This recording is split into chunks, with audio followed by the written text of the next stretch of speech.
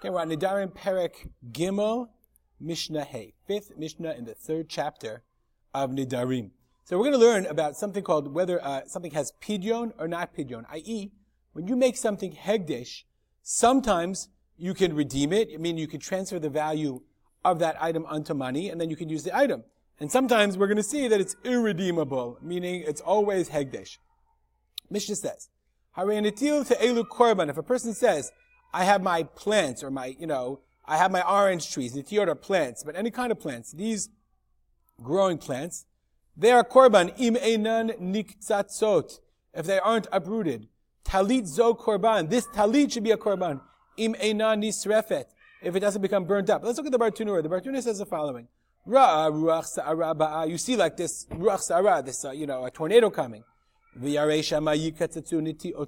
afraid it's going to uproot your orange trees. And you say, Hare elu korban im einan niktzatzot. You say, HaKadosh Baruch Hu, if you save them, I'll give them as a korban, meaning you want to, why should they go to loss? Or, Oshira adleka nafla ba'ir. You see a fire that's burning up your city. V'yarei al talit tosha matisarei. If you're afraid that your talit, your clothing, is going to become burned. V'omer, and you say, Arezo korbanim lo tisarei. If they don't burn up, I give it as a korban to HaKadosh Baruch Hu. At least he should get them. So let's go back to the Mishnah. If you say that, yesh lehem pidyon, meaning yes, they are kodesh. Let's say it doesn't burn up. The tornado goes the other way, and the orange trees survive. So then they are hegdesh. The orange trees are hegdesh. Okay, but yesh lehem pidyon. Yesh lehem pidyon means bartunura. Kishar hegdesho. It is hegdesh. V'yiftu. You can redeem them.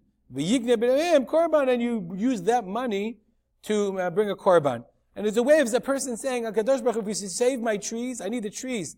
I'll give their value as a korban. Okay, that's what people would do in order to, you're in a difficult situation.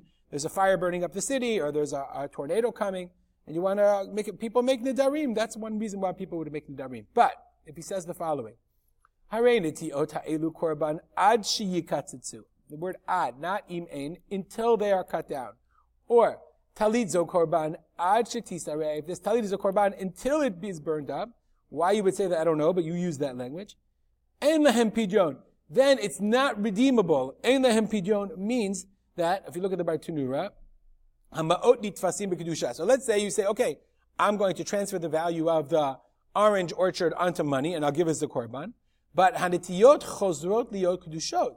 The plants go back on our kadosh again. Because see, you said ad sheyiktzatzu. Since you said, let's go back in the Mishnah again and see what you said. Okay, Harei netiot elu korban ad sheyikatzesu. They're going to be a korban until they're cut down. What that means, what Bartunura says, it means likeshe eftem. What you're really saying is when I redeem them, yachzu b'yikatshu ad sheyikatzesu. They become kodesh again. It's a regenerating kedusha. Even though I redeem them, it becomes kodesh again. That's what I said. It's kedushat guf, not kedushat damim. It's the whole essence of the trees are kadosh. In lehem pidyon. Stop here and dedicate our learning to the memory of my father, Harav Simcha ben Yitzchak Kalman. Have a good day.